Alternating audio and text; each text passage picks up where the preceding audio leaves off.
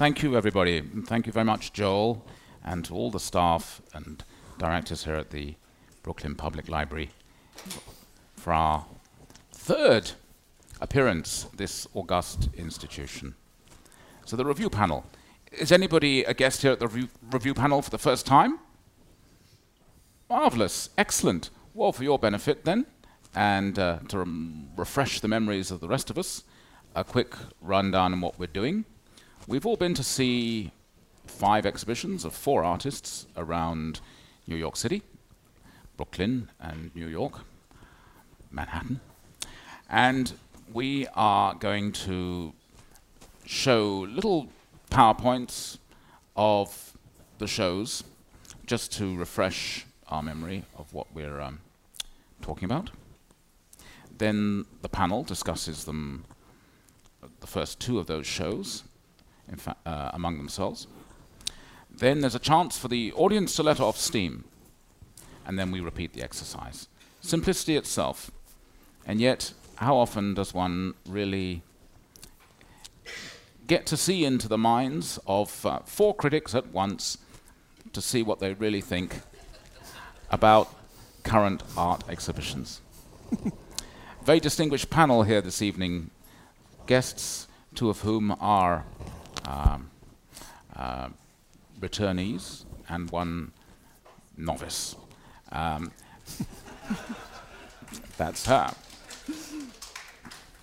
So let me introduce my guests from your far left, geographically. Lance Esplund is a writer at the Wall Street Journal. Lance and I have known each other forever. We were writers together in Modern Painters several owners ago, and we were colleagues also on the New York Sun. And in the interim, Lance has also written for Bloomberg News, and he's working on a book for Basic Books, How to Look at Modern and Contemporary Art. So hopefully he'll either share some of that wisdom this evening or get some ideas for it from his colleagues and this audience. Cara Rooney is a visual arts editor at the Brooklyn Rail, and she, besides her writing, is a distinguished artist, seen but a stone's throw from this building recently in a 2-person show with Ruth Hardinger at 5 Miles Gallery, and often seen in group exhibitions. She also has a performance coming up early summer at Peter Friedman Inc. in Soho. No, Friedman Gallery in Soho. I beg your pardon, Friedman Gallery in Soho. Right. Okay. Friedman with a D, yes? Yes. Yes. Vital distinction. Good. Thank you for the correction. Sorry for the error. And Robert Storr is the Dean of the School of Art at Yale. He's in his last year, no doubt to his relief and to the but couldn't have said it better. But to the chagrin of his beloved students. Before that position, Rob, of course, was for many years a curator in the Department of Painting and Sculpture at the Museum of Modern Art, as well as latterly a professor at New York University's Institute of Fine Arts. And he's also a painter. And he's also to be congratulated for something that I'm going to be very immodest about here and point out that last month we had a guest on this panel here, Laurie Fendrick. Last week in Philadelphia, at the Review Panel Philadelphia, I had a guest, Eileen Neff, on the stage. And today we have Rob Storr on the stage. And what do those 3 individuals have in common? They're all recipients this year of fellowship from the John S. Guggenheim Foundation. So if you are hoping to get a Guggenheim and you're invited to be on the review panel, don't say no. Ladies and gentlemen, please welcome your panel.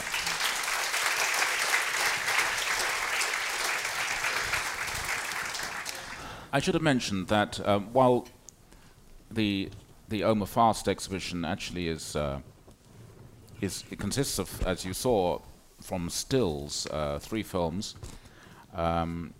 We actually had the advantage of a trailer for the 59-minute long film by Molly Lowe showing at Pioneer Works, and we didn't orchestrate clips for the Omer Fast, but in a way, actually, the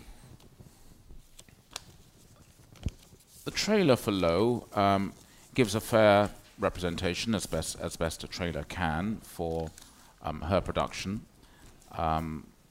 which we'll be discussing in a little while.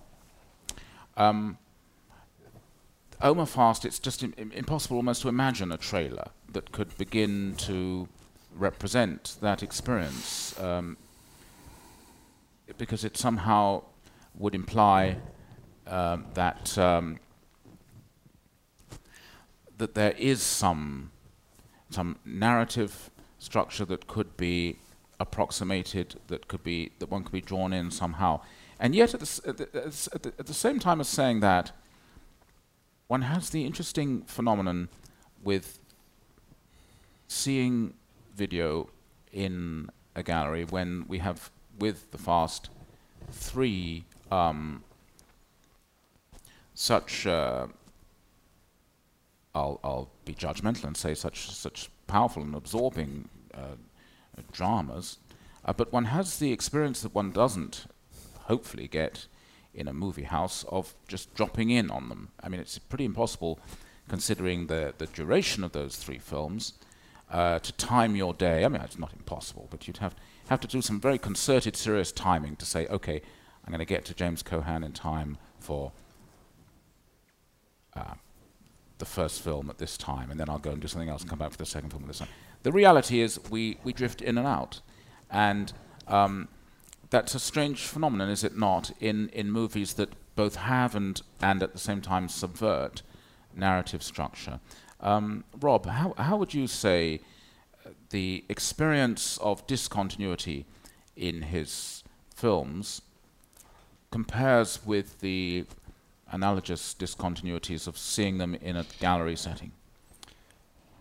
I'm not exactly sure I can answer that directly, but I would say that, I mean, I've seen 2 of these several times, and one of them, the one about the spring, is the first one I saw.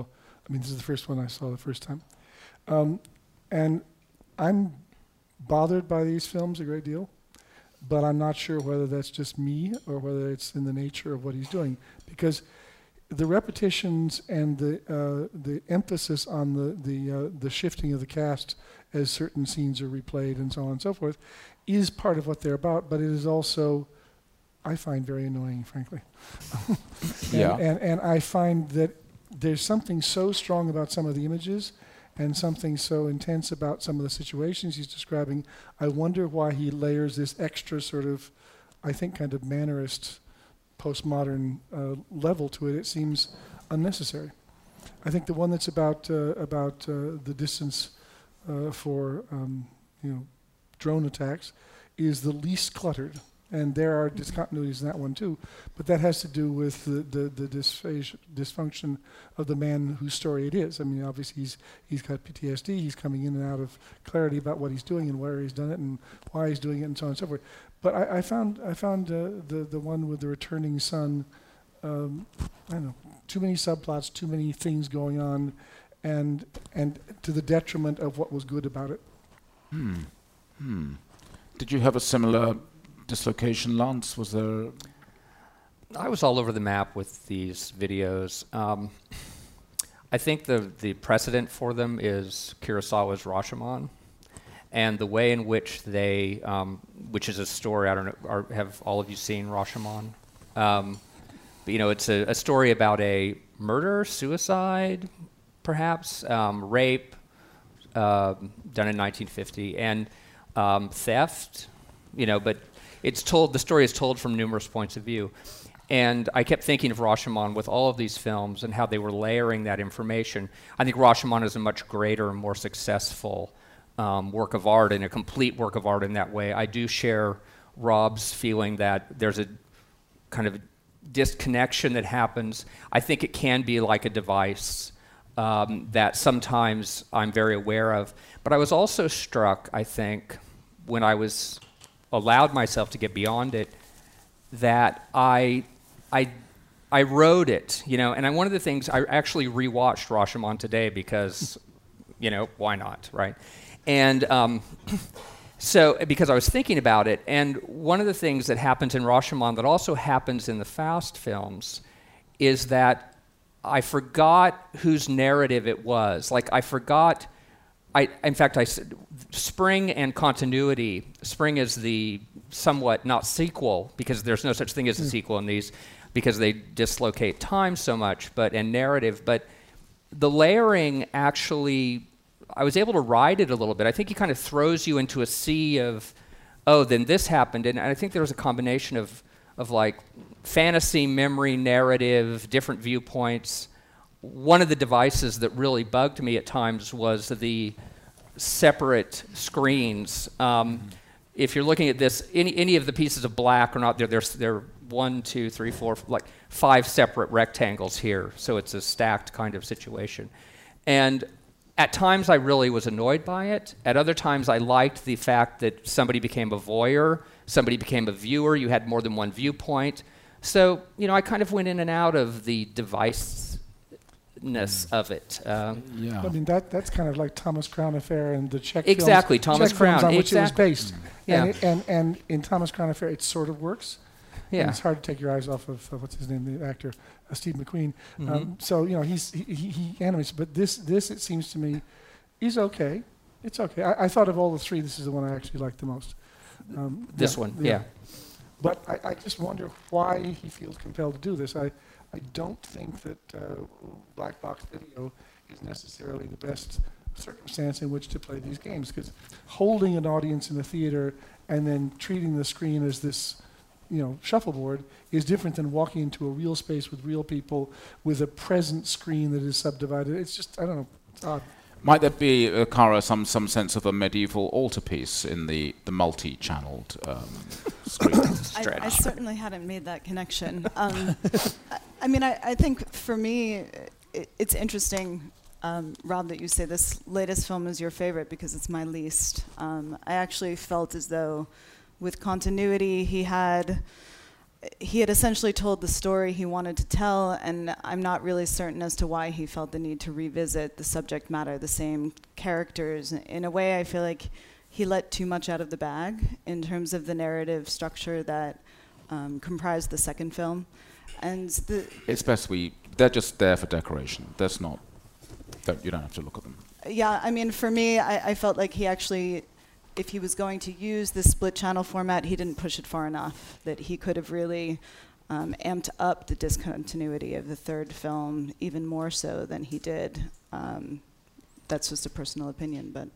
I mean, I will say this, that he made me think about the following. Okay, if Homecoming is essentially about the parents trying to get used to their son after he's been to war, and if that's, if you will, a prosaic narrative, the idea that there's another story, which is basically a series of really complicated, incestuous, Oedipal dramas going on simultaneously, that's an interesting proposition, but I don't think he pulls it off. That's the thing. Mm-hmm.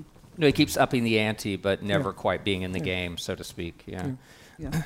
So a little bit of a tease, too much of a tease then, or just his own, just a confusion in too many possible subplots to explore. I don't know. He still carried me occasionally. It never added up for me, but still, just seeing the three films together, I was able to ride it out, so to speak. I would pose the question. Sorry. No, I was going to say the one thing I did think was interesting is that the first film, I believe, is premiered in 2011. It's from 2011. Yes. And I think we have this very different relationship to war, to the subtleties of war, to how it's actually enacted. There's more clarity around the idea that we don't actually know what's happening. And so the stories seemed to me to devolve in the same kind of way, where, the 2011 piece is relatively clear-cut in terms of these the drone strikes, the PTSD, what's actually happening on the ground as a result of these maneuvers. And as we kind of move forward in the trilogy, those lines become more and more muddied. And I've read that as analogous to our experience with what's actually happening in real time now in terms of our engagements overseas. So for me, that aspect of it was successful. But and the man who plays the drone pilot is really compelling. He's really good. And when he challenges his shrink, interrogator, whatever it is, to say, what you really want to know is what's the difference between what I do and what a guy in an actual airplane does. I think that's a real question, because I think these kinds of deformations, psychological deformations, do occur to people who are not in physical danger. Because what they're doing is horrible wherever they may be sitting. Right. And if they're, thousands and thousands of feet in the air, the chances of being shot down are pretty small anyway. So the difference between a drone and a plane is pretty small. But the horror of being that person dropping bombs on people from a distance. And he's in Las Vegas, isn't he? That's right. Yeah. I was reminded of the scene in The Best Years of Our Lives, which is this wonderful post-war movie about some people coming back from the Second World War and their different difficulties in acclimating to civilian life. But the first shots are they're coming in over an American city in the belly of a military plane, and you're watching them discover America all over again, and then you realize that they're discovering it exactly through the windows that they would have been looking had they been flying over their targets on the other side of the world during the field of in the theater of battle. And that was a really clever way of doing the flip. Where you see war through the eyes of the warrior, even though you're also seeing home through the eyes of somebody coming home. The drone film is the one that's, I think, most directly about war, because in fact one of the possible ambiguities that emerges both in Spring and Continuity is the possibility, in fact, that there was never a son who went off to war, and what would have, I think, been really rather striking and unnerving and disconcerting in if I was seeing this film the way you're looking at us now, in a focused situation with a beginning and an end, is that. Is this changing cast of young men who enact the role of the returning warrior, and the emerging possibility that in fact they are that perhaps the multi-channel piece provides some clarity or some way to read a situation that one then takes to the new film, or vice versa. I'm not sure, but that actually these are kind of rent boys who are called upon to play the part of the son. So whether one of those actors is an actual son within the narrative, or whether they're all in fact cast in this role is another matter. But I just return to the strangeness of seeing it all in a gallery and being asked to look at it as sort of moving pictures. That Fast, I think, joins a large cast of players who make their mark in the art world as video makers, and who segue as quickly as they possibly can and get the funding and the attention together into the mainstream. I think he is now making something for general release, and if so, he joins in sort of the footsteps of McQueen and Julian, not to mention Schnabel and Pictures Generation artists before him. Now, no harm in that, and one can think of traffic going in the other way in the history of cinema, with people like Jarman going back and forth between art and movie world, or indeed Wim Wenders having exhibitions of his stills and things. But one is left wondering if the art world was a sort of stopping off point in the way to a bigger, better, happier career somewhere, or whether this is somebody who's really a crossover person who's making something that works compellingly and exclusively in a gallery situation, and his same talent can then be exploited elsewhere. Does that? I think that one. Okay. Yeah. I don't think it much matters where you start and where you end up. I do think it matters where you are, and if you know where you are, and if your audience and you have some kind of an understanding of where that is. Mm-hmm. So let's go with Steve McQueen. Steve McQueen was an incredible video artist who isolated cinematic moments and situations. And he could put great pressure on them, and he could make very beautiful images. And I've been watching him since the very beginning. We showed him at projects. I wrote catalogs for him, and so on and so forth.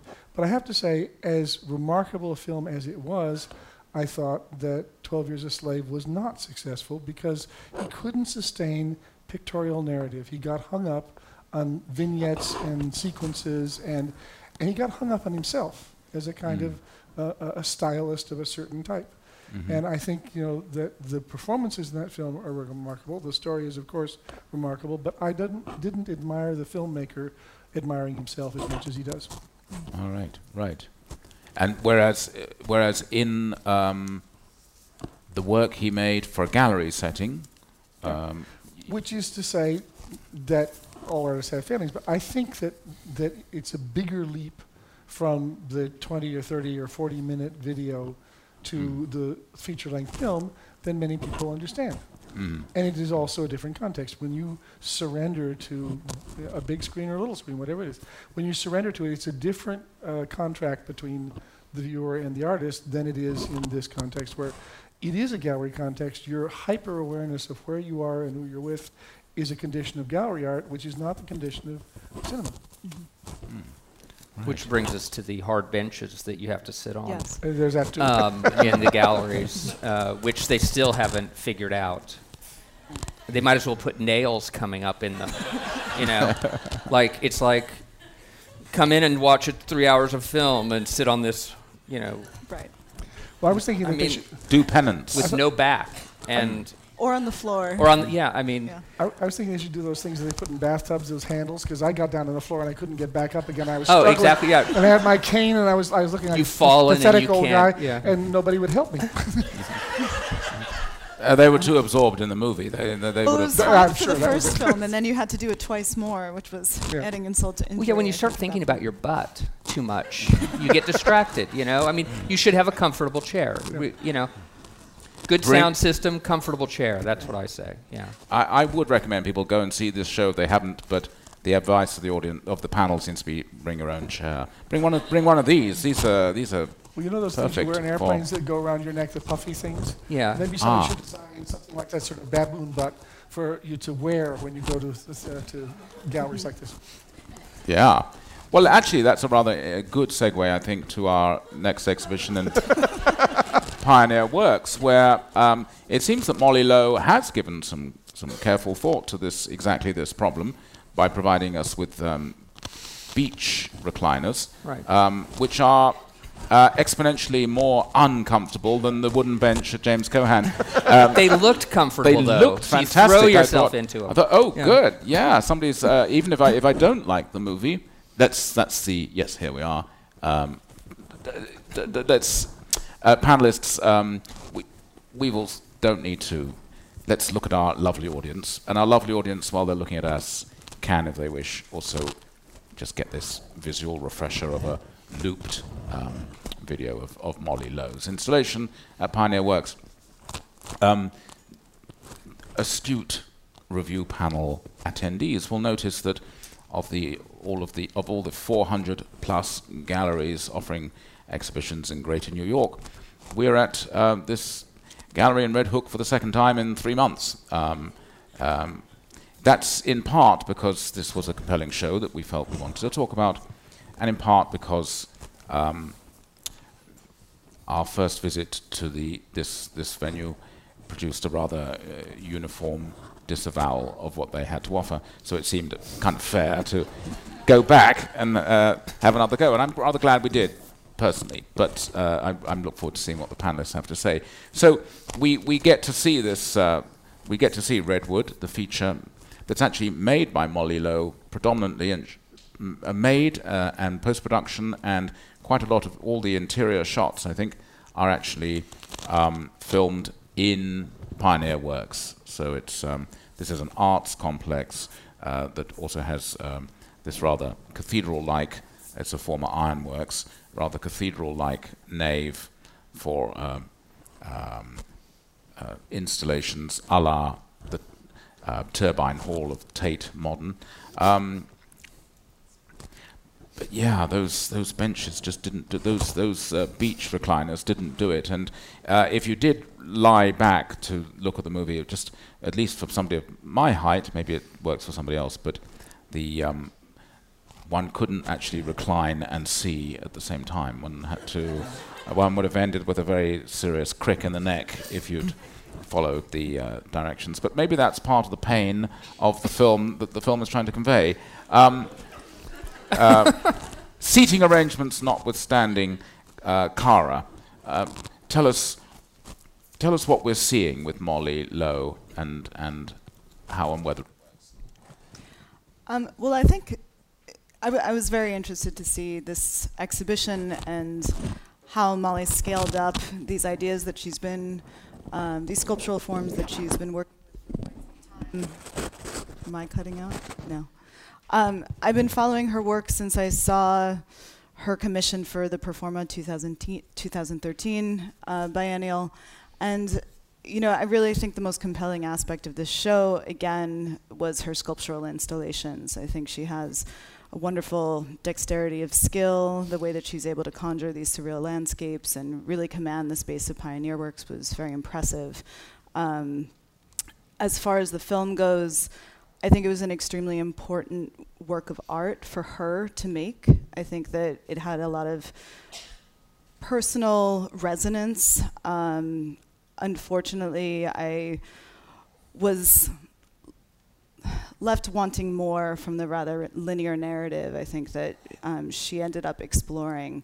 It wasn't disjointed enough for me to really enter into this type of surreal landscape that I felt was anticipated by the sculptural objects.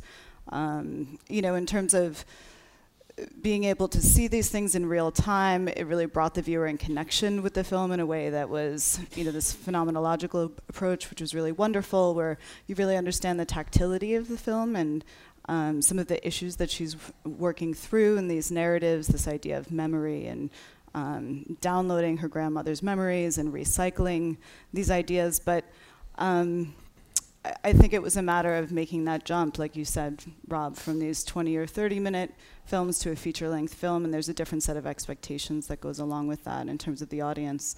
And there were just, for myself, there were too many nostalgic overtones for me to really access it as something very fresh and contemporary. Right. Yeah, that surprises me somewhat. I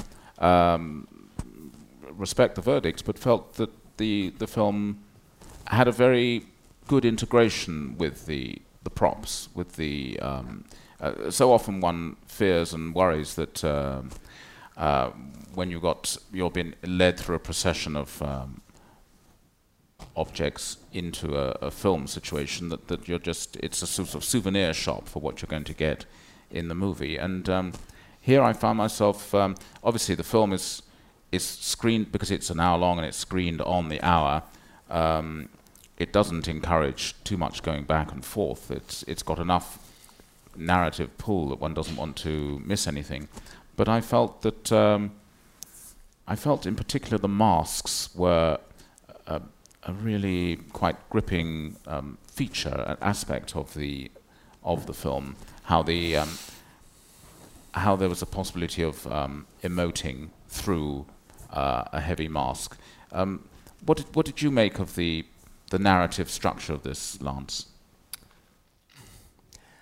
I thought it was a little heavy-handed, a little bit of an homage to her grandmother and the death of her grandmother. I thought it was a little bit nostalgic, maybe. I I think that she's, and I want to talk about the masks, but I think that she's probably could be a good filmmaker, but that maybe she hasn't found her subject or her voice yet relative to what she needs to do. So to me, it was a little long and a little plodding.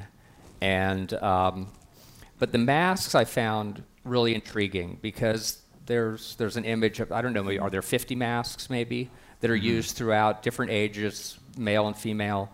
And they look like small paintings when you get up to them, but each one has a particular expression. And at first, I was really drawn into the masks, and I thought, well, this is the most interesting part because you see these masks, and these people have these responses to things, and sometimes they're poignant, sometimes they're funny. But then eventually, 40 minutes in, I really felt like the masks started to become the Achilles heel of the movie. And I remember once taking a theater workshop years ago, and they made us put on masks so that we would not be able to use our faces to emote. So we'd have to use our bodies, and they'd tell us, you're not emoting, we're not reading what you're feeling. And in this case, I started to miss the human element of these characters because of the masks. I felt like I was kind of shut off at a certain point, and the thing was kind of driven by the music, by the soft focus, by the I don't know, the combinations of it's really a coming of age story. It's about an alcoholic father, and she's merged. It's a little bit like Persona, like Bergman's Persona on some level. Also a little bit like Eraserhead at times with that giant baby that's coming at you. It's freaky. It's odd. It's I don't know. I mean, there are these wonderful vignettes, but I just don't know if it translates into a 58-minute long film. There's some absolutely stunning images that she's able to conjure with these masks, which, as still images, they're just Well, I love the scene in the, and they showed a still of it in the classroom where the teacher has got a whole blackboard of scribbles, and the children are, and she just keeps more, there's some very real moments somehow that I think she really captures and conveys in that. But overall, it went on too long for me. Right. It may have been better if somehow, the movie is in a dark, secluded space and it's very absorbing, and that works as a presentation. But it may be that the nature of the material is such that more of a, I don't know how it could have been orchestrated, but some way of segueing from one to the other, some possibility of dipping in and out of the video might have actually been more persuasive. Maybe she needs Omer Fast's multi-channel setup in order to bring out the more tableau-like and to allow the visitor to construct their own narrative sequence. Any impressions? I'm going to do the dog ate my homework thing. Yale ate my time, so this is the one I didn't see in the flesh. Right. And I hesitate to be critical of anything that I have not seen in the flesh. However, I will just sort of open this as a leading But we did have access to a Vimeo of the film. But I'm thinking about the sculptural component of it and about how unsculptural props generally are. And this is true across the board. I mean, if you look, I remember one time seeing there was a show that Christian Lee did downtown where he had the props for Dead Ringer, or whatever that film was that was done by a British director who did what? David Cronenberg, exactly. And there were these horrendous gynecological tools on the film, which when they were on display were not horrendous. They were just kind of clunky. And most of what Matthew Barney has put out as sculpture, which first appeared as props, doesn't look very good as sculpture. I think there's a kind of a problem because the thing that the camera can seize and make look gorgeous in itself probably isn't that gorgeous. And I remember back in the days when I was like an amateur stage set designer, they would give you these techniques for how do you make something legible in the back of the house, and it's gross, right? And it doesn't work if you're right on top of it, but it works great if you're in the back of the house. And I think there's a sort of a cinematic equivalent to that problem, and I don't know of an artist who's really solved it. Yeah. But, Cara, you were actually taken by the sculptural quality, though, of I am. I was. And then I also... No, don't let us disabuse. I'm not judging. I'm asking leading questions. But I think, what she's done with the sculptural installation at Pioneer Works isn't necessarily replicated in the films. I really think that things are obfuscated enough in the film where you don't feel as though you just have a prop of something that was used in the film. The masks, yes, but the enormous redwood tree and this kind of beach breast, I mean, those are things that are not clearly defined in the film. So they didn't really read as vestiges of something that had happened and we were just kind of seeing the aftermath of. They really stood on their own merits for me. Yeah, I had the feeling with, for instance, in the back, the bed at the upturned bed at the top of the hill, which I didn't really understand in the video. But when I saw it there, it made me laugh out loud because I thought, yeah, that's like so many relationships. You climb up this hill to the bed and then it just kind of, throws you out and you roll back down. It's just like, 3 years in, whatever. And so there was something about it that to me had a kind of poignancy, but I still, to Rob's point, it still felt like a prop to me that I was experiencing. And I think that Matthew Barney is a good reference because I feel that same way often when the props are shown. I didn't quite feel that so much with the masks themselves because I was interested enough in seeing them all. Because one of the questions I had when I went to the gallery was, how often were the masks changed on the characters, or did the characters have the same masks throughout the film? And they were changed, I found out. And I wasn't sure about that. Anyway. It reminded me a little bit of some masks that Dubuffet made very early in his career. Who? Dubuffet. Okay. Jean Dubuffet. And he had a whole career before he got to being Jean Dubuffet. And it's kind of interesting stuff, but there was a whole set of masks he made. They're wonderful, So masks can be great. And partly because they actually really are paintings in some cases. Yeah. I would say, though, I'd like to talk with Cara about the actual sculptural quality of the material. With the redwood tree, obviously, the environmentalists among us, all of us, would be horrified if there was an actual redwood tree in the gallery. They're pretty rare and they're thousands of years old, and part of the message of the movie, or not the message of the movie, but a motif in the movie is the brutality of chopping down those trees and of the sensation also that the tree knows when it's being attacked, or the research suggesting that. So what we have in the nave, sort of suspended, I keep calling it the nave, in this double volume industrial space, is obviously a sculptural representation of a tree. It didn't feel materially very tree-like, so I didn't know what its status was. Was it a representation of a tree, an approximation of a tree? What intrinsic quality it had as a material? Did you feel she was handling the materials in an interesting way in that piece? I mean, I think she was doing. It's an enormous space to be able to tackle, and I think she was really trying to use material to the materials that she did utilize for the. I don't know if we can get an image of the redwood tree. No, we're talking, we're describing. I think she was using them to the best of her ability in order to be able to suspend this enormous sculpture from the ceiling mounts. But I also think that her work has in the past utilized material in a way that it has this kind of DIY aesthetic to it. I don't think she was looking to approximate an actual redwood tree. I think there was, that's really where the surreal kind of enters into the equation, is in this slippage between what is represented and then the thing that we actually encounter. And so in that sense, I think it was successful, right? I think if the illusion was too complete, then we would have read it very differently. It wouldn't have taken on that kind of cinematic quality that I think she was looking to link with the film.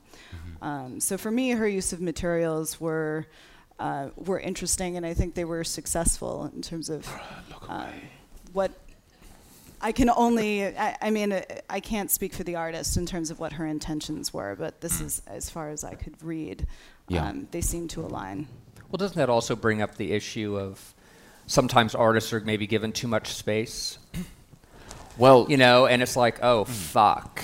You know, what am I going to put in here? And, you know, that, can we say fuck? Can we say fuck? It's in a lot of books upstairs on the shelves, I'm sure. Yes. What time? Well, it's actually almost 8 o'clock, so we can say fuck, yes. But we don't have to. It's up to us. No minors present. No, we're fine.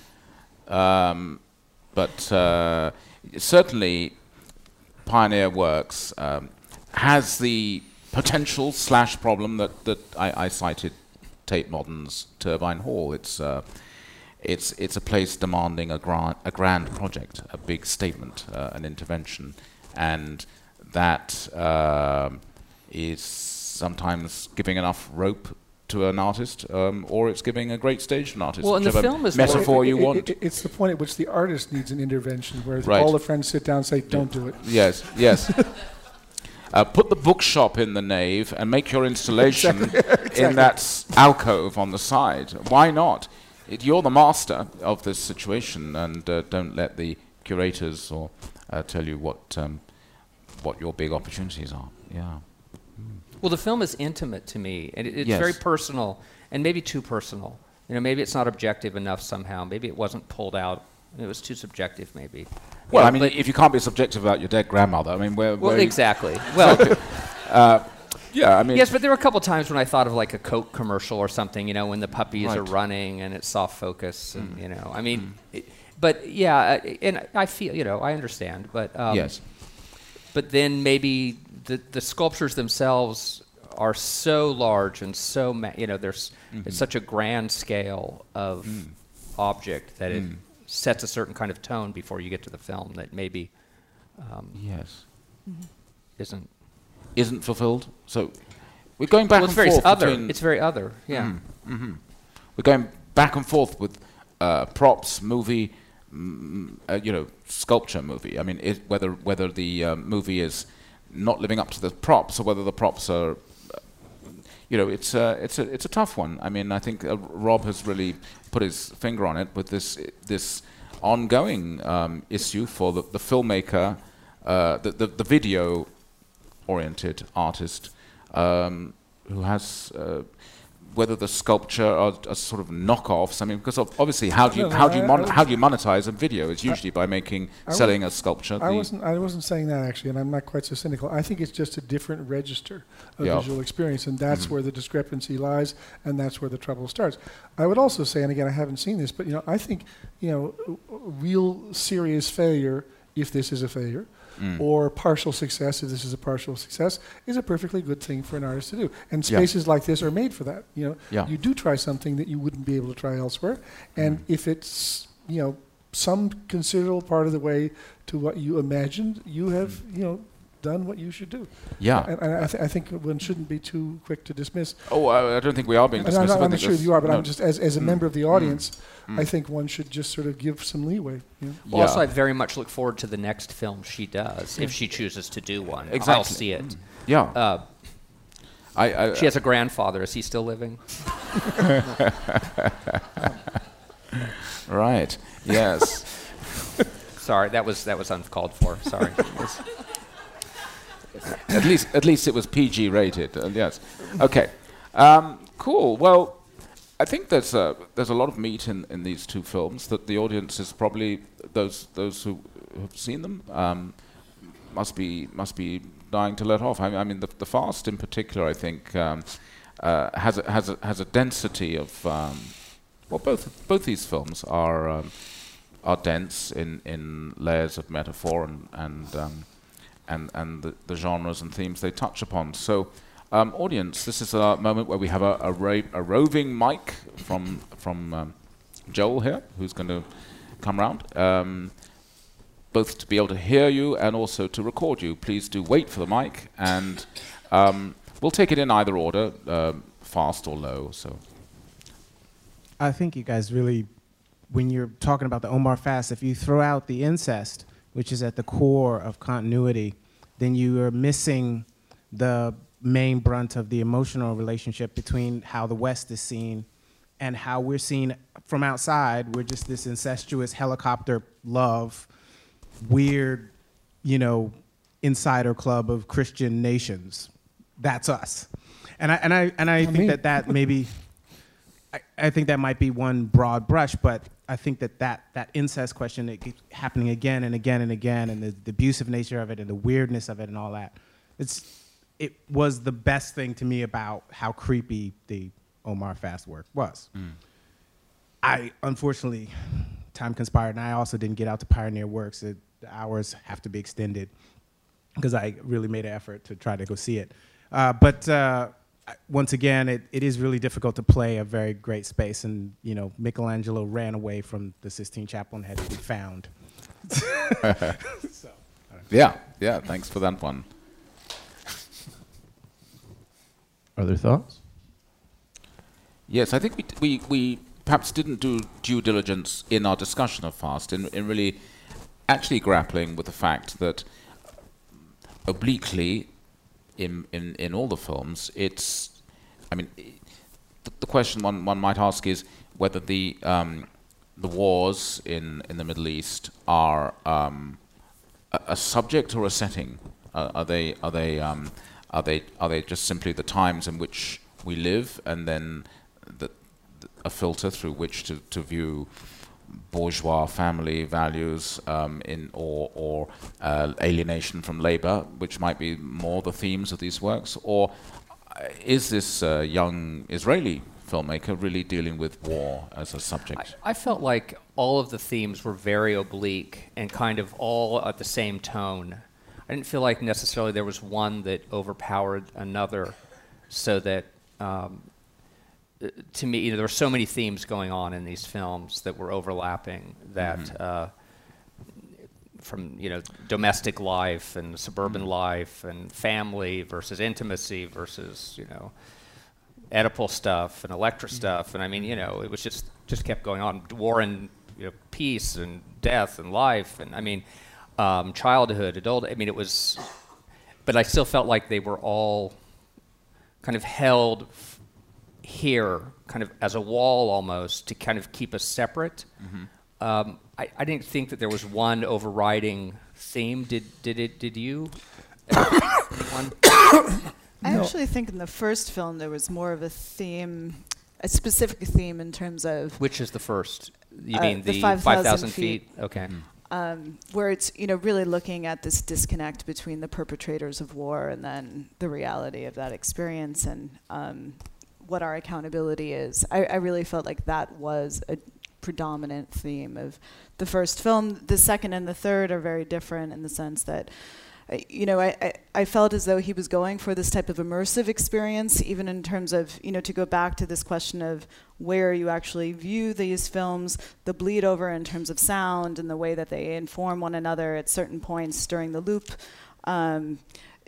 He was really going for that immersion, but at the same time, I felt the same way you did, where there was this wall where you couldn't actually access that. And I don't know if that's an intentional aspect of the work or if that's a failure of the work. I mean, this is all subjective, I guess, in a sense, but in terms of thematics, I would absolutely separate the first and the second. I don't think it is actually all subjective. I think this is what our criticism is. It's when you sort of jump in and say, okay, there are conventions, there are forms, how does this artist use them, to what effect, and so on and so forth, where it isn't just how, at least how I feel about it, it's how I feel about the way he addresses his problems.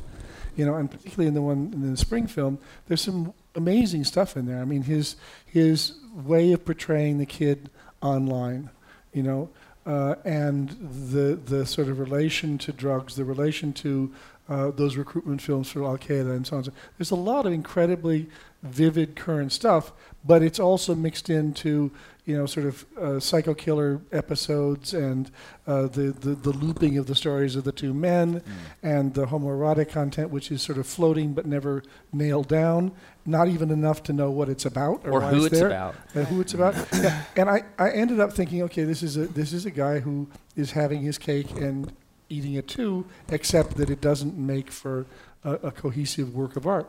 And it's one thing to take something apart and open up gaps in it. It's another thing to never quite assemble something. And I think that's where he is.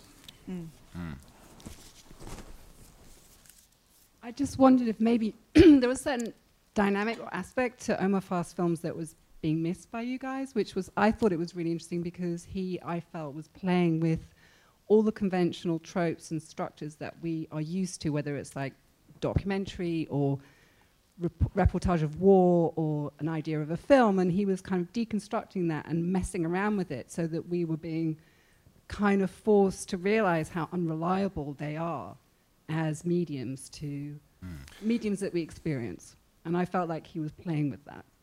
I think he was playing with it too, but I think that's old news. I think deconstruction has been done time and time again, and the we doesn't exist anymore. There is no conventional we who knows or sees these things. Yeah, I And agree. so I think done. at this point, a filmmaker of his talent should have moved further in that process than he seems to have done.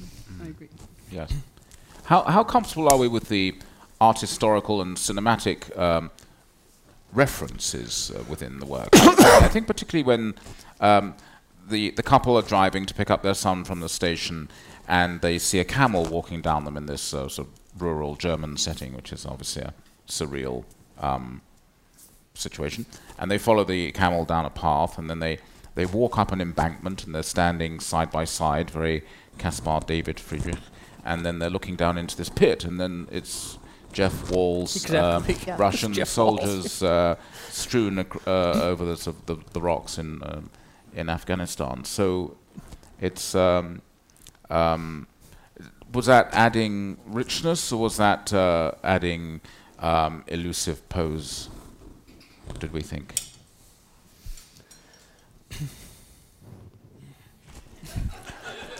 Perhaps not richness, otherwise somebody would have jumped in. Some further comments on either. How about Molly Lowe? Anybody? Yes, there's.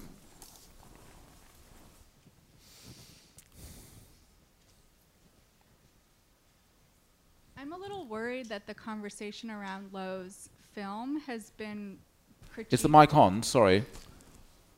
Okay. Oh. I'm worried that the conversation around Molly Lowe's film was critiqued in a very gendered mode. To use words like to use phrases like too personal and nostalgic with such a negative spin, considering if it was a film whose subject was about a boy and his grandfather. I disagree. Really? I think, nostalgia, as Tarkovsky said, is unearned emotion. Or sentimentality is unearned emotion. And I think that there's a level of sentimentality that she's playing to that's too easy. And I don't think it has anything to do with gender whatsoever. I think it has to do with just not quite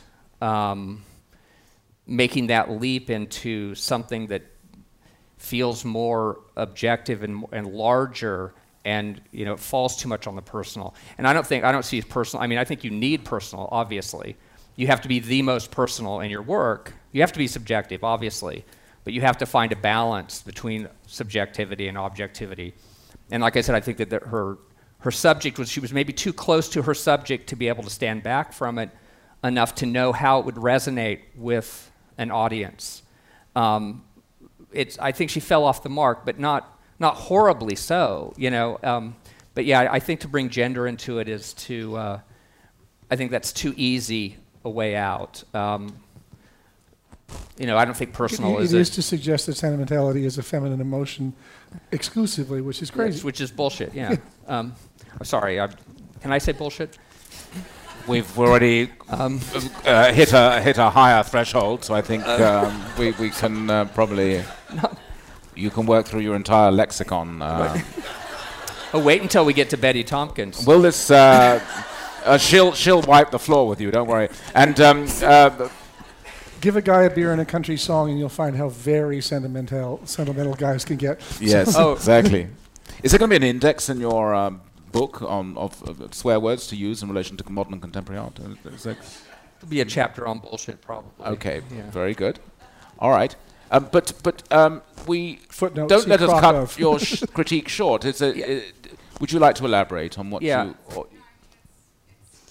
It got a response. And I didn't mean to jump on you. It is something that I come across quite often, an argument, and so I was being maybe too you know, too male and something. assertive, but that's okay. Too You can't male, help it. maybe. That's okay.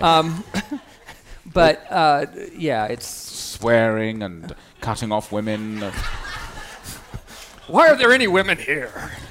I say you should listen to my daughters. Yes. Or at least one of them. That's my read of. That was your read That too? was my read of the work as well, and I think it doesn't have much to do with gender. It's really about the way that she's playing with setting and time and place. And there were certain kinds of visual cues and also auditory cues that she was using that just they conjure up the nostalgia of an Americana 1940s.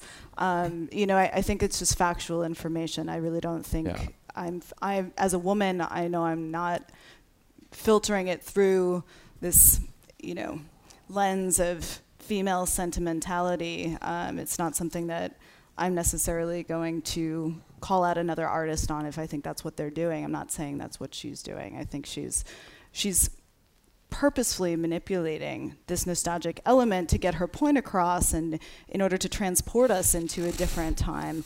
I just think she's leaning on it a bit too heavily in the film. I think if anything it's more to be seen through the filter of nationality than gender, because speaking as a non-American, there's a very American way of dealing with the narrative arc of a life lived through the century. And I'm not saying that there are specifically American signifiers, but the sense of the pastness, it had a little bit of a boardwalk empire feel to it sometimes. Not that that's a bad thing at all, but it's interesting because it felt that actually it was borrowing from conventions of and possibilities of both surrealism and also of no drama. And also masterpiece theater. Yes. Just to go across the pond. Yes. Yeah. Yeah. But I mean, that it had that the narrative arc felt very American. Yeah. We have a comment over here. Okay, we'll take one more comment. Thank you very much, and then we definitely want to get. I found it nostalgic as well, the Molly Lowe, and I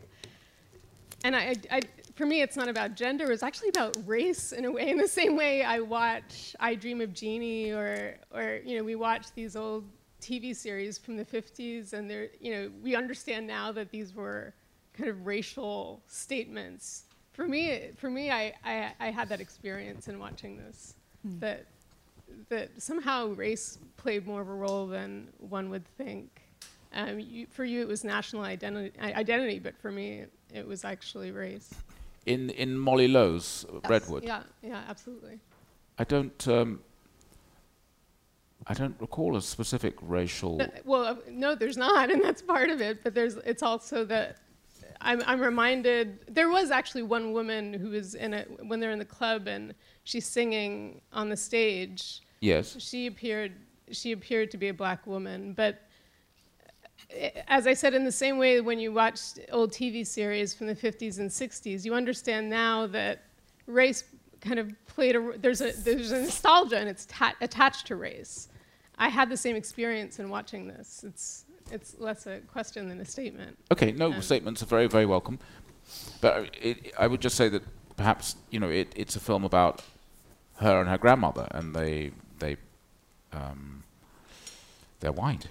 Well, they can't help it. That's their limitation, but that's what we get a movie about. So anyway, look, part two, ladies and gentlemen. Thank you very much. Thank you for the comment. And let's now move on to our second PowerPoint, and we're going to a feminist fest of Judith Braun and Betty Tompkins. So I said feminist, because Judith Braun, Betty Tompkins clearly were in a feminist territory register. But Judith Braun was one of the pioneers of the feminist art movement. I think it could be, or not a pioneer perhaps, but a luminary of the feminist art movement. And her earlier work had a kind of very gutsy, took a take on gender issues. But one wouldn't necessarily get that in what we're looking at now, Rob. How do you feel about Judith Braun's work? Well, this is a show I did see, so Yes. I had mixed feelings about it. It was admirable in many respects, but it also seemed to me to be, I can't put my finger on it. It was too wedded to the process of making those very elegant tonalities and weaving them together, and the spaces that were suggested by the forms never happened. Mm-hmm. So that she was picturing spaces that were, complicated, vast, convoluted, and so on and so forth. But the actual thing that you saw was the energy was totally contained to too great a degree. And I wondered why she didn't let it out more, and why it was particularly that way. Again, I was stunned by some of the technique involved, and I certainly was impressed by the concentration, because to do that kind of work is really a long-term commitment where you have to stay on top of it or it'll get away from you. But I'm not sure that the choice of doing that kind of work needs to be reaffirmed again and again and again in quite the same way. A sidebar, by the way, there's an artist named Phil Hansen from Chicago who recently showed at James Cohen, who makes interestingly crazy word things. He uses colors. He was in a recent Whitney Biennial. But I think there's a lot of this out there now. So it would almost be interesting to get them together and sort of compare within, if you will, the world of obsessive compulsive wordsmiths, what the options are, because she would be the kind of, he's sort of bordering on the Rococo, and she is more of the classicist in technique and execution. Yes, we won't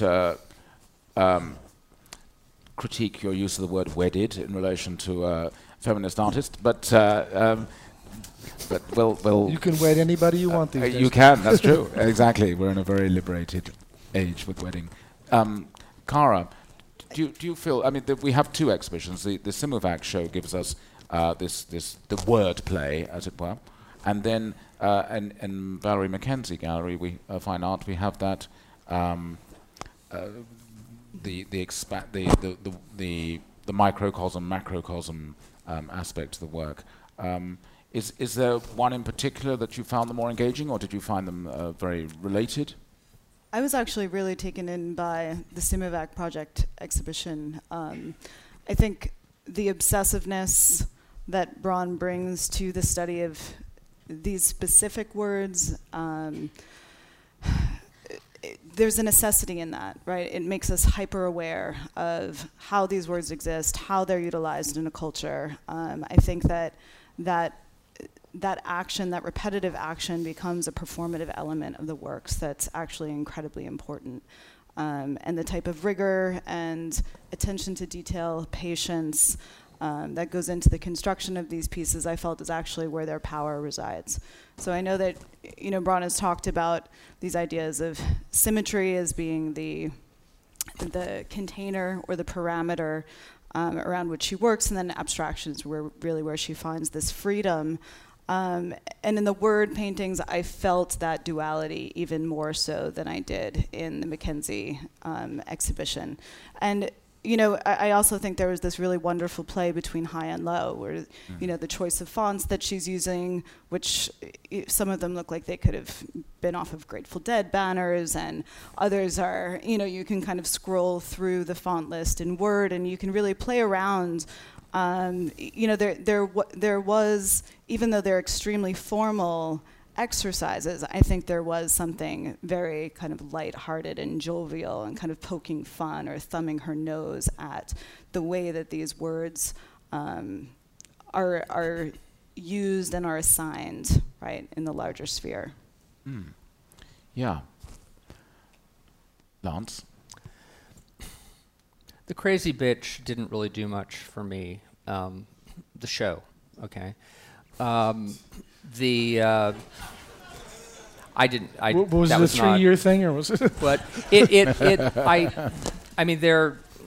reminded me? It reminded me a little bit of an art school assignment where everyone has to go home and do Crazy Bitch over the weekend, and then you see everybody's Crazy Bitch. A long weekend in her case. Yeah, a long weekend, yeah. But, well, if you have an airbrush maybe or something, and I know these are handmade, but they remind me a little bit of machine aesthetic stuff, of a little bit of futurist kinds of things, but I think they're formally kind of dead in the water. I think that they have a kind of sheen to them. Sometimes they might remind you of elements of Leger or something, but they don't have too much light in them. And they just feel very illustrative to me. They're not really engaging in the formal aspects of what a black can do as a pressure, or how you can get a sense of volume against flatness, and how that can really torque the plane or something. And I feel like it's 'cause she's going through the motions. It feels like they're exercises that she has planned for herself, planned out, and then executed. And then we see the, it's interesting to a point.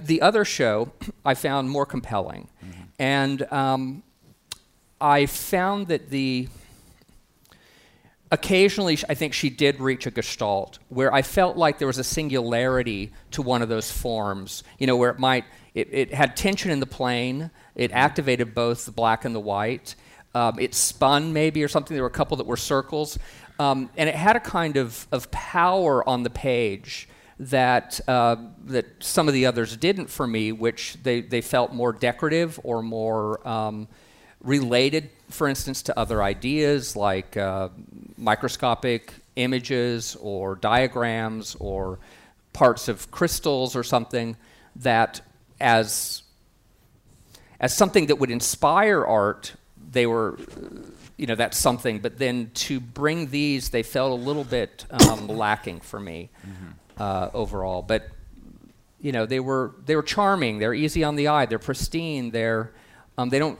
have a lot of demands for me. Yeah. I would just quibble a little bit. I think decorative is fine. Well, I think decorative when it's done. I mean, the great art is decorative. There is some great decorative art. Oh, yeah. All frescoes. That's the territory she's entered into. And the question might be has she pushed it or has she entered into it? Looking for a place in it rather than just claiming it and really stressing it.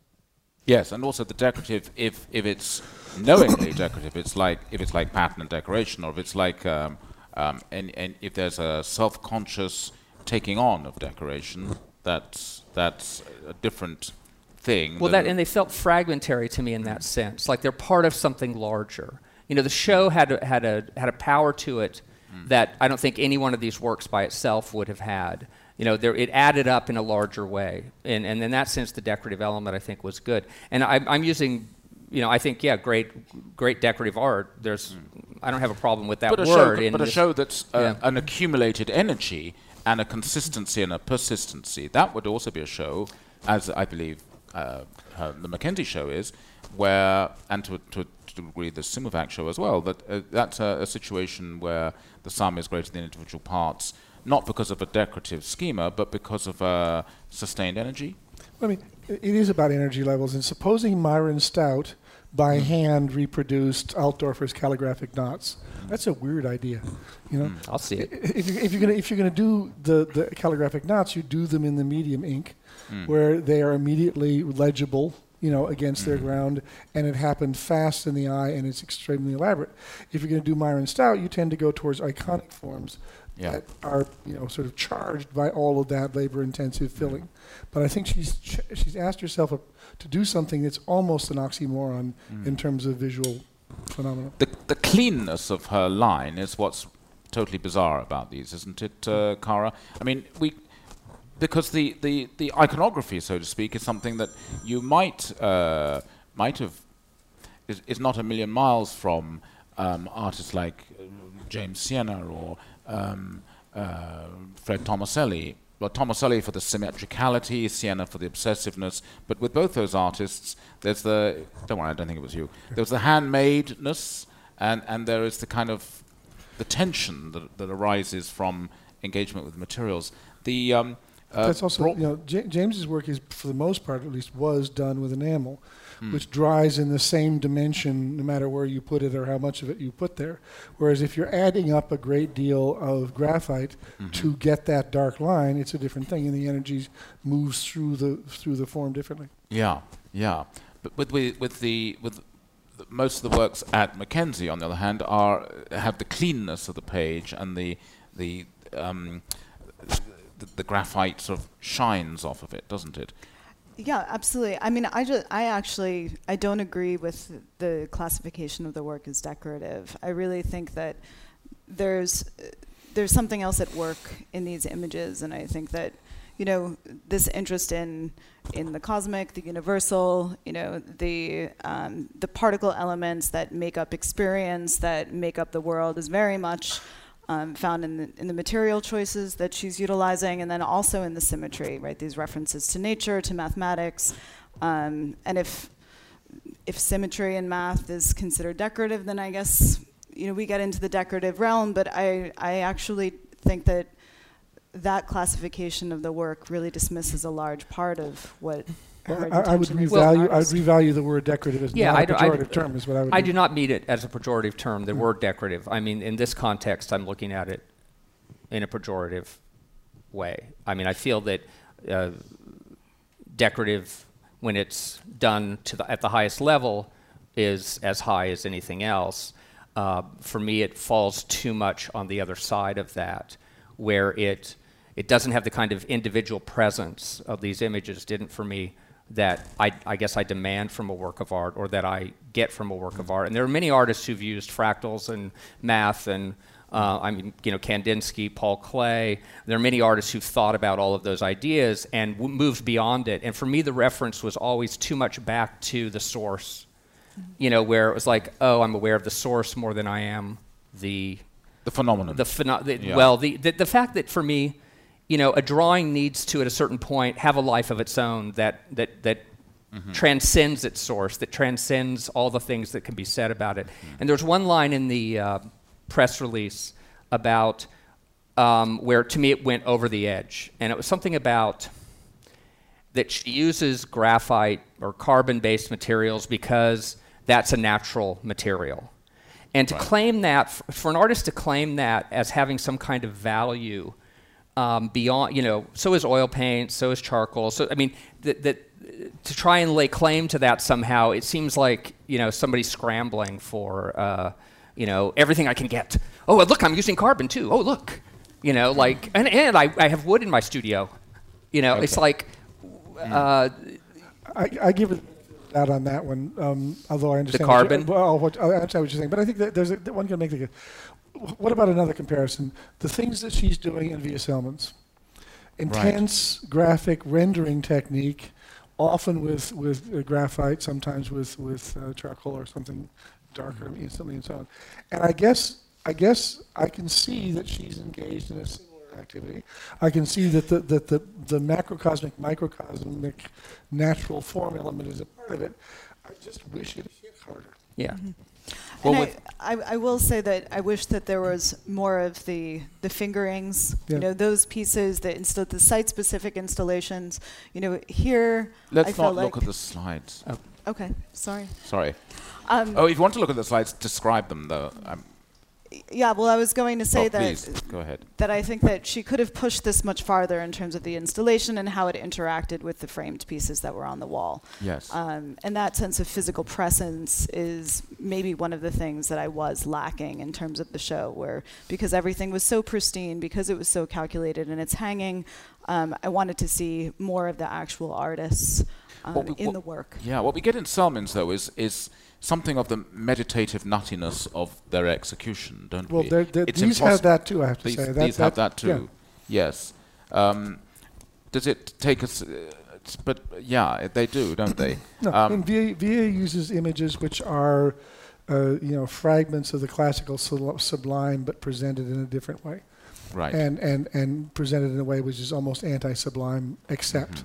Yeah. And the nuttiness of the execution is the thing that takes them over. Mm-hmm. Yeah.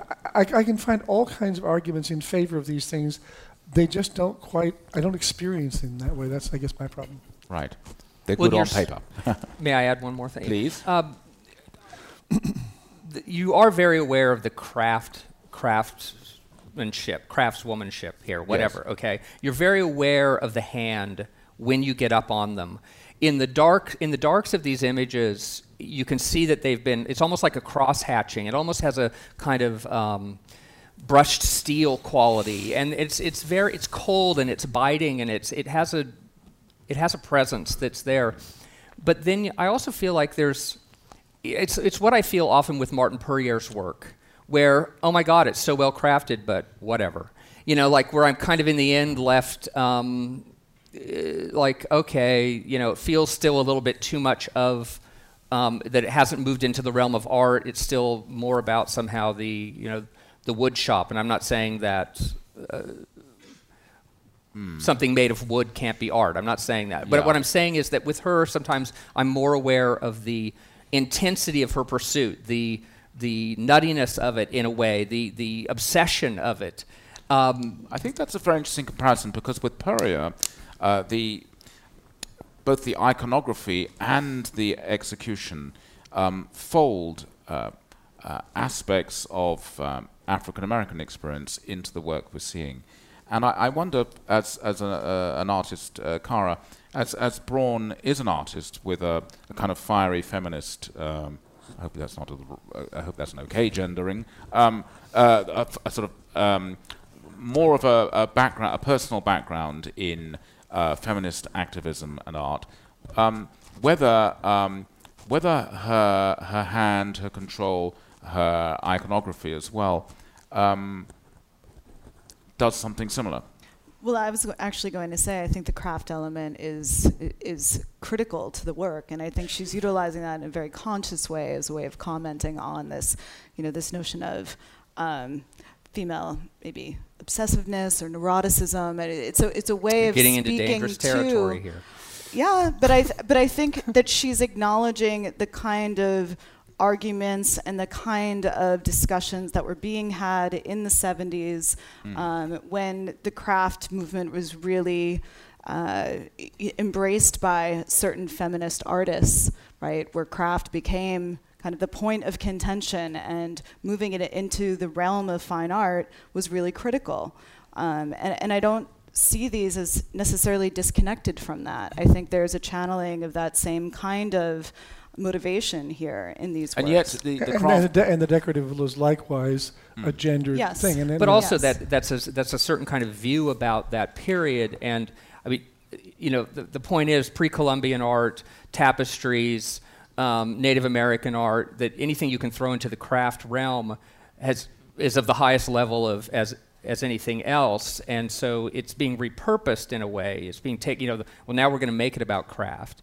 And so it shifts the emphasis, but I don't know that it does anything for craft, so to speak. Yeah, but Lance, the thing is, I think, though, that when it came to artists of the 70s in particular onwards, bringing both the decorative and craft and insisting on them as valid elements within an avant-garde pursuit, it's a rebellion against the hard strictures of minimal and conceptual art, and that's really the background of that. But what's intriguing to me is that Braun's hand is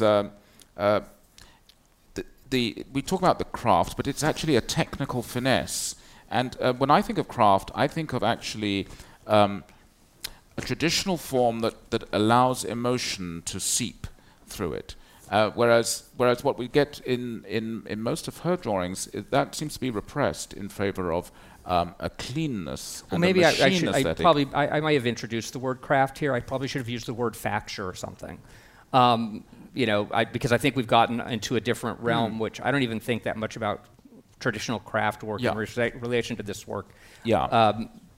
But yes, finesse, I think, is the word. But maybe, why? Facture, so that's what I want to see. Yeah. That's what I want to understand in terms of a potential feminist or non-feminist discourse. Is whether Cara, any of us, we think like that. For example, I think Judy Chicago was using a lot of that same language in the 70s, and she was with these sleek forms and these very kind of sexy lines, and the way that she was manipulating material. And you know, I see a very different, I mean, a more contemporary and a more nuanced conversation in these works. But you know, there's certain images here which definitely recall, I think, some of the lines and overlaps, even these designs that can look more like maybe tattoos, or there's something about the sleekness of them that gives them their charge and gives them their energy. And I think she's consciously manipulating that terrain. I found some of the... Please. I would say, first of all, I just want to briefly hold up the defense of Martin Puryear, who I do not think is guilty of of being overly crafted or something like that. He is a craftsman. He understands the traditions from which he's coming, which are both African and Scandinavian. These are deliberate choices. They are a deliberate digression from minimal art, both in terms of materials and executions of form and anthropomorphism. He's a really complicated artist, so I think he deserves better. But anyway, I would say, what I would like to see, because again, I went to the show and I wanted to like it more than I did. I didn't dislike it at all. I wonder whether it's not time for her to put these images through their paces at a different scale and with a different material. And if she might take the very forms and problems that she's dealing with in terms of symmetries and reversible symmetries and things like that, and just let them breathe, let them take over more space, let them happen faster in the eye. Faster, yes. I think what struck me as interesting is that the mode of execution seemed to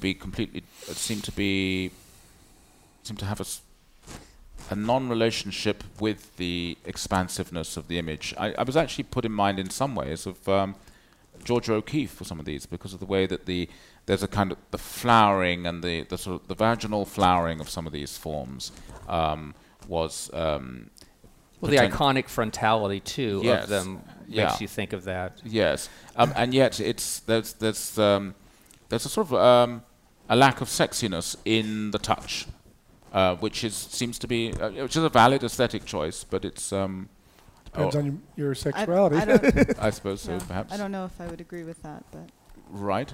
The control, the finesse, the hardness of the line, and but that's present in some of the pieces, but not all of them. Yes. That's present in some of the pieces, though, but not in all of them. Right. For example, the piece with bleached charcoal, where she's using that fingering technique. I mean, that has a lot of air and breath around it. So I think that I'm not saying that every single image in the show was a complete success. I think there are varying degrees of that, but I also think there are varying degrees of that hard edge. Decorative kind of meeting up against the more organic. Yeah, I would say that there were many individual images there that took my breath away in their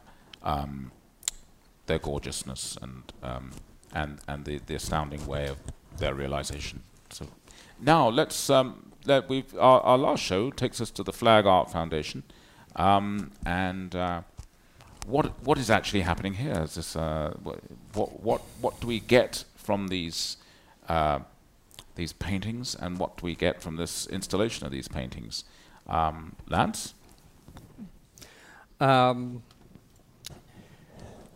Betty Tompkins sent out emails to a number of her friends, male and female, received 3,500 responses, basically equal, from men and women. She requested words that had something to do with women, right? I don't something like that. Okay, it could be, and she even gave suggestions, like it could be this or whatever you want to put in between, and then to give us if you use a foreign word other than English, please give us the translation, whether it's slang or not. What was your question? She made 1,000 paintings, yes, with these words. And what did you ask me? Well, I asked you I thank you very much for giving us a little backstory. If the question had been how did she do this or how did she go about this, then you'd have given me a great answer. But you've also given me great information, so I'm grateful to you. One of the reasons that I wanted to put that out there is because I think the show is more of a sociological experiment than it is a show of paintings. I think as paintings, they're absolute bullshit. I think that as ideas, they're interesting. The amount of information that comes in is interesting. I learned so much. Yes. from, I don't know what a French trench is, but I learned about that, and maybe I'll look it up. But there are a lot of terms I learned about. I didn't know there were so many words for different parts of the female anatomy. Slang, whatever. It was interesting on that level. But his paintings, I thought they were very slapdash. They were very much, just like churning them out, stenciled words. There was no sense for me of the interrelationship of the language with the paintings themselves. In fact, it was almost like that's the point. And there was it's like a statement against, I'm going to do a kind of faux Jackson Pollock painting or a faux Abex painting, and then I'll put a word over it. And there was a total disconnect for me. They weren't visually rewarding for me in any way. So that's my take. All right. Yeah. Are you happy with that, Cara? Do you agree with that verdict? I think for me it was interesting to see the show knowing Betty's other works, the fuck paintings, which is she's most well known for, and which are very much about. Describe those for us, then. I'm sorry. Can you describe those for us quickly? They're very large, close-up, cropped paintings of heterosexual intercourse, essentially. I don't know how else to describe them more eloquently.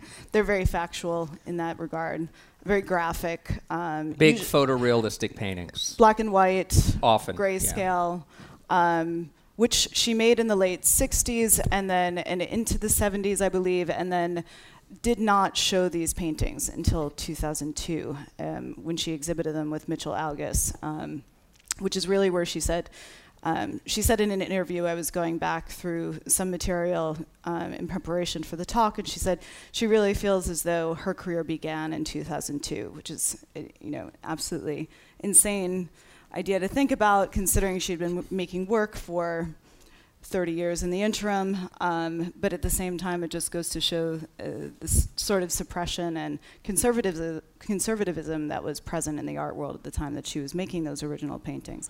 But as an aside, I think those were very much about pleasure, right? They were very much about engaging with images for both their formal beauty and for the emotional, physical kind of connection that they would conjure up in the viewer. And these paintings, to me, felt they were very much about anti-pleasure, right? I think what was the most interesting component of the show was how it really divided experience along gender lines. So I would imagine that my read of the exhibition was very different than both of your reads as the exhibition being a woman myself, having a different relationship to the types of terms, phrases, and language that was on the wall. I think that was something that she was consciously controlling. I would agree with you, Lance, in the sense that I don't know if the paintings themselves were necessarily successful in terms of integrating background and word, but as a collective experience, it really packed a strong punch. Because it's an accumulative experience, and actually visitors to the exhibition, as we saw in one image, there's a wall in which one can sit at a desk and contribute some new text for the artist to consider as some phrase. I felt I had to come up with something. So it's always an ethical dilemma if you're a critic reviewing a show which has an interactive element, because you could say if you interact, you've become part of what you're critiquing, and that has a ethical problematic. But on the other hand, if you don't, you haven't seen the piece, because that's part of the viewing experience. So I succumbed to temptation and offered nice legs, shame about the boat race. That's Cockney rhyming slang for face. So that's that would go with the general tone of misogyny. I thought that this is a really interesting, a fascinating contrast with Judith Braun, because you've gone from the sublime to the self-consciously ridiculous, but it's a cathartic dealing with misogyny, isn't it? Is it therefore also? I don't think I agree with. I don't agree with Lance in the dismissal, or even Cara in the skepticism of the painting. I think there's a lot of painterly jouissance, fun with color and shape and texture in these. I think they're rather amazing little things. Actually, they have the kind of iconic presence. If you see one or two of them at a time, as I have in other places. Obviously, this is like a Sistine Chapel of Sistine Chapel meets toilet wall of scribble and decor, as it were. But yeah, I think that there's something fun, cathartic, and provocative about it at the same time. I would say jouissance is the mot juste, because jouissance is the French word for orgasm. Right. And that's actually one of the things that people forget when they read Roland Barthes, is that's the word he uses. And rather than the dry, pedantic kind of versions of Barthes that lots of people get in their college classes, he is really interested in the orgasm. He likes language to be that kind of spasm of pleasure. Anyway, be that as it may, I saw the Michelangelo show too, which I thought was very interesting. And I thought the history of this work and where it's been and where it's not been is also very interesting. And then I have to complain that the Flag Foundation closes at 5 o'clock. It's the only entity in all of Chelsea that closes at 5 o'clock, so I arrived just at the door, just as they were shutting me out. So I have only experienced these things through I was hoping you were going to lie and just breeze over that, but no, okay. No, I'm fine. Sorry. You're but the thing Puritan is, stock, obviously. But I'm Puritan stock, yeah. But I do get what these are, and I get something about. I know how to read images sufficiently well to know something about what they are physically. I think this is a very interesting thing. This is somebody who's mid to late career, who is beginning to just throw the cards up and play again, and I admire it. I connected to a lot of different people. I mean, what's his name who died? Jason Rhodes did a piece that was in the Biennale I did in Venice, which was called Black Pussy, which was all these different words for pussy in all different languages in neon, right? And I thought this was kind of a rejoinder and an interesting one too. And Lin Tian Miao as well, the Chinese artist, really? Okay. did a whole installation of a pussy lexicon. Yeah. Yes. And there's that. I also have been reminded of other. I mean, Deb Cass, for example, has been using really blunt texts in this way. Once upon a time, Louise Fishman did a whole series of things called the Angry Drawings, where she used text in this way. This is a good place to go for feminists, or has been a good place to go for feminists for a long, long, long time. And what's pleasant about it is, or not pleasant's not the right word. What's fun about it is it's not repetitive. New things happen each time, because the energy that prompts the women who've done this is usually urgent energy, and it comes out in the form. Oh, sorry, but I think there's a big difference between what Tompkins is doing and say what somebody like Joan Snyder does, who is also a feminist painter who uses a lot of text, words, a lot of issues that she brings to the fore, but she always reaches some kind of gestalt with them. She always is as aware of the word as she is of how she is presenting it and how she's going to present it through whatever material she's doing. And I feel like that the stance here is, I don't give a fuck, which can be a stance about the paintings themselves. But for me, it's a slippery slope. It's like, I'm going to make 1,000 paintings, but I don't really give a fuck about painting. And to me, it's kind of it's a cop-out in that sense. And I don't really think that, I mean, I looked at every one of these paintings, not for long periods of time, but not one of them was there even a moment in it that I felt was genuine and felt. It felt like she was watching TV while she was going through the motions of just churning out as many. Sometimes they were spray painted, sometimes they were stenciled. To me it was, it's like, oh my God, the clock is ticking. I've got to get these things done. I've got 1,000 to do. And so it's not, I don't have any problem with the project or with the agenda or anything else, but you know what? Convince me through the work. Engage me so that I actually want to spend time with it. Otherwise, it's just a sociological experiment to me, which I found. I'm more interested in the paper I brought home that has all of the text in it. I think it's more concise, it's clearer, I can sit and look at it.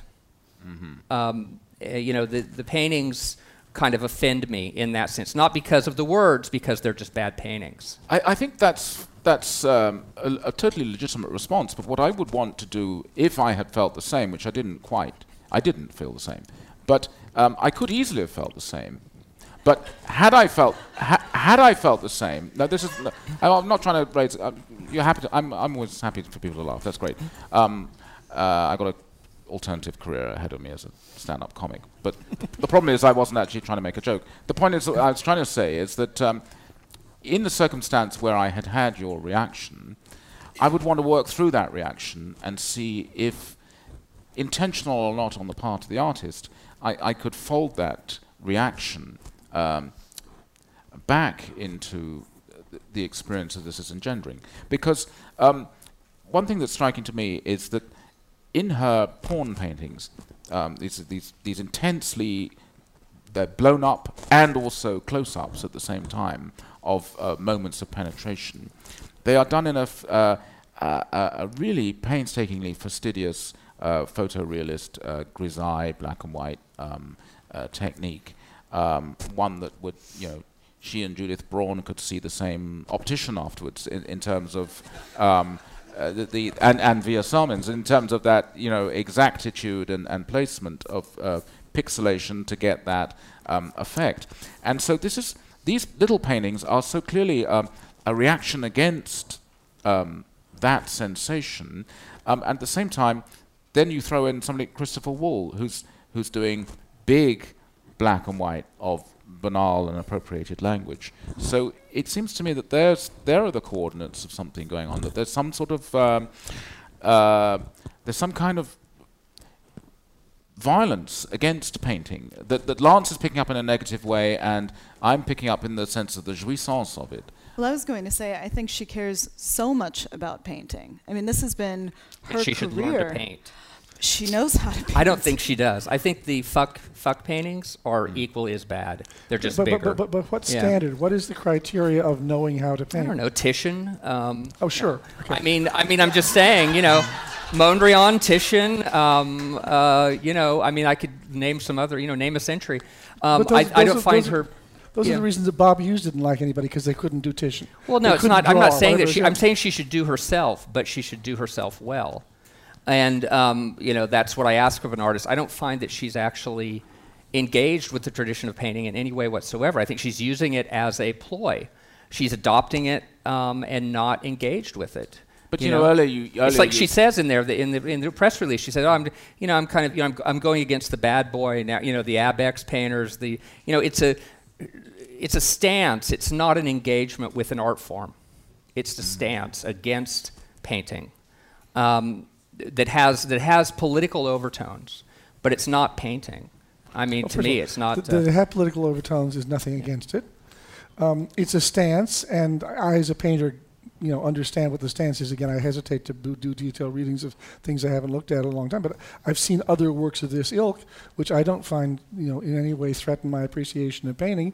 I do feel as an interesting challenge to what makes a good painting, and making a bad painting is not as easy as it looks. Oh, I've made some bad paintings in my day. Yes.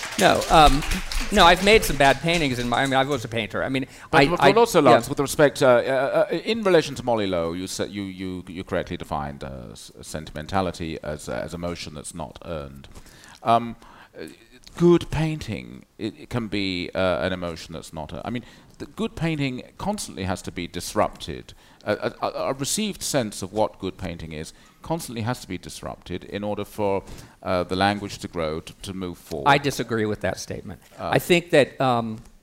otherwise, you are trading in academic. That's the epitome you're of saying academicism. that it has to be academic, or it has to be a disruption, or a revolution? I don't think so. Not I think that that all great painting comes out of an engagement with the tradition, and in the time that painter is working, and then expands on that tradition, makes it very personal, very much about what he or she believes in and how that tradition is engaged with, and then reinvents it for him or herself and puts it out there in a way that we haven't seen before. That's the revolution. It's personal. And it may change things. You know, Who do you Cubism see as having changed done things. it? Who do you Giotto see? changed things. You know. Okay, but Giotto, Titian, who have you seen who's done this recently? Well, I think I would say Joan Snyder is somebody who's done it in my book. Okay, I would say and? Ellsworth Kelly is somebody who's done it. Balthus is somebody who's done it. Just to name, you How know, about Kittenberger? But what some about big- very contemporary painters? Because I actually think that well, the I way think that of Joan she's- Snyder as a very contemporary painter. She's alive, yeah. Yeah. Yeah. Yes. I guess I'm thinking of the younger generation of painters. I can say, ladies and gentlemen, make sure Klaus you pick up Dever a is card for interesting the next too. panel when you leave, and you're going to burst out laughing. Okay. I actually think that the way that she's using the medium is very much indicative of the contemporary situation. I think there's a sense of, you know, how we kind of throw words around, how things can be deleted, erased, how quickly we consume images is very much what she's channeling in the way that she's actually going about her use of the medium that I think does make these some of them successful paintings, not all of them. There are 1,000 of them. If we use the artist rule, you get one good piece for every 30, then that's about how many are very successful in the exhibition. But there are absolutely certain paintings, I think, where the substrate and the way that she's working with the overlay of text are absolutely simpatico. And they're good enough in reproduction that I'm genuinely sorry not to have seen them, because I would have liked to have seen that, you know. That is the ultimate ratio of encomium, success. yes. Yeah. That's a new gold standard. Good enough in reproduction that I'm regret not having seen them in person. That is I'm going to borrow that line, I think, or we should just set it up as the Storr rule. Yes. Fantastic. Believe me, there's a lot of work that doesn't even make that grade. So I think it would be a good moment. I think it's definitely a good moment to bring in our audience. And yep, there we are. Hands are shooting up. Either show, welcome. Comments are welcome. Comments are better than questions. Yes, I loved this show. And when I walked in at the beginning and I saw all the writing, I thought, oh my God, I have to read all of this. But what happened was it became an installation for me. And when I was standing there looking around, I totally agree. I think that if you're a woman and you're standing in that gallery and you're surrounded by all of these slogans, you can't help but feel, oh my God, I am filled with this shit. This is all inside of me. And that's what you're standing there, you're overwhelmed with the fact that you have all of this in you. You've had it all your life. Your mother has had it all her life. We're walking around with it every day. The words are bouncing around in our head. And it's what holds us, it's what, you know, creates us, it's what, you know, it's very powerful, I thought. Thank you.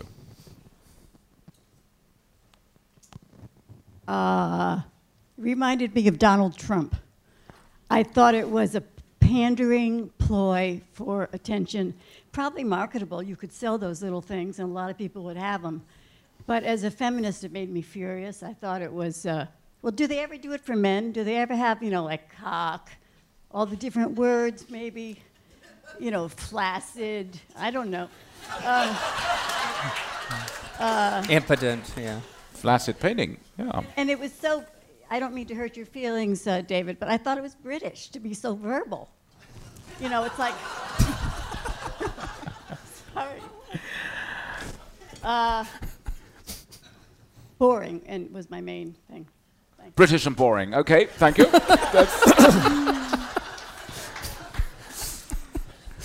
No text, please. We're British. Okay. exactly right. Hard to follow that one, but I'm sure there's some more, and particularly would welcome some response on Judith Braun as well. But whoever you want to talk about is welcome. A hand at the back.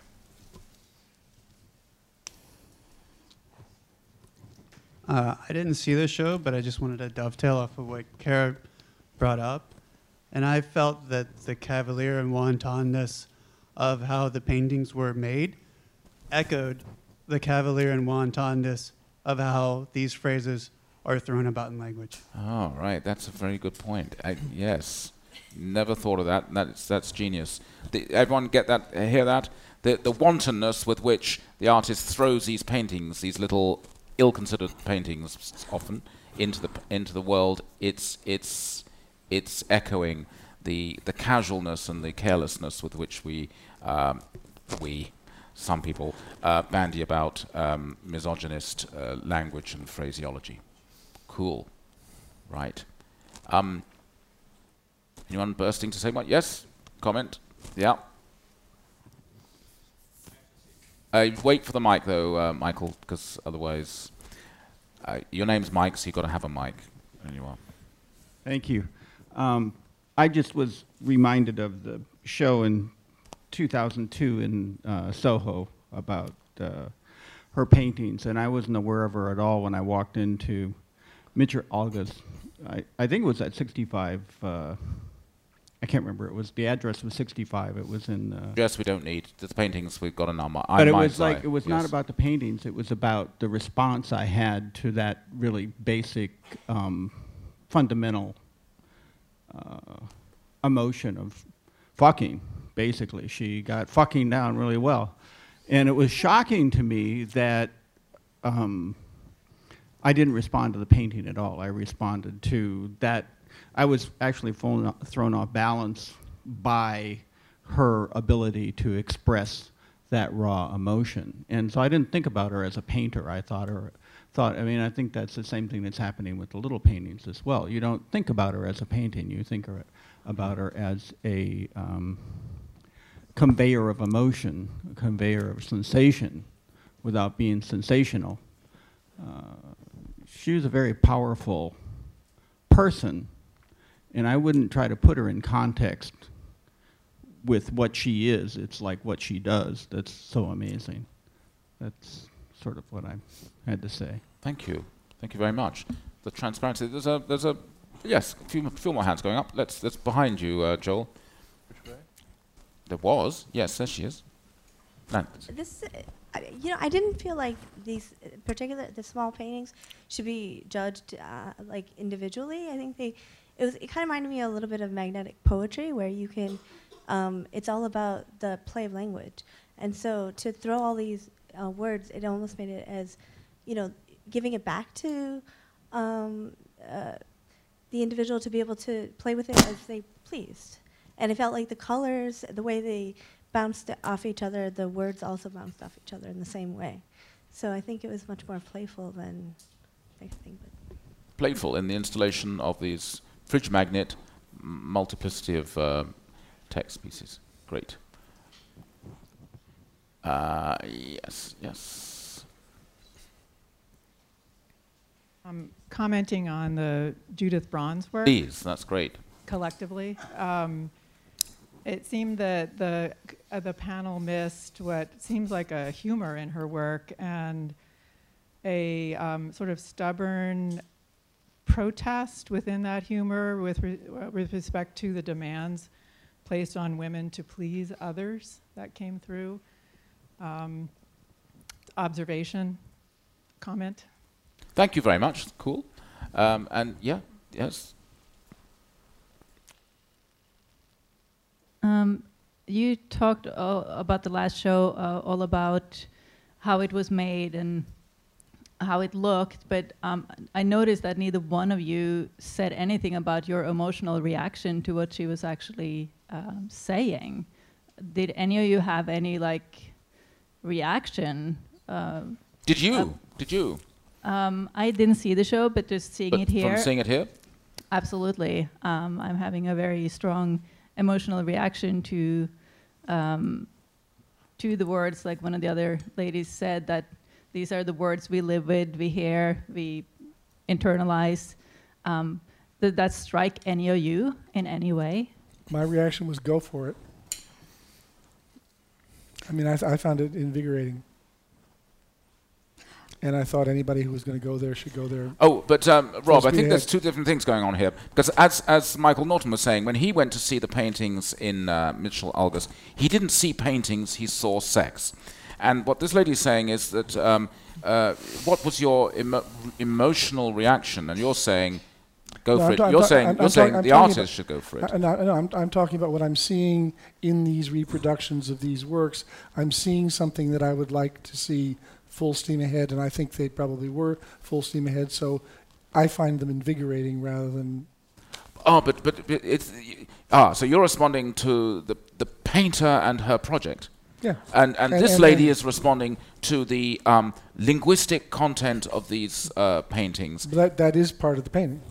You know, any painter who paints words is both writing those words and making a painted object. Yeah. But the problem, Rob, is that you're communicating to Betty and you're telling her to go for it. And this woman is saying, I'm having an emotional reaction. But that is my. I am cheering her on. That is my emotional reaction. I find these invigorating, and I appreciate them, and I would like her to do some more. Yeah, but you find them invigorating because she has the courage to take on the misogyny in our culture.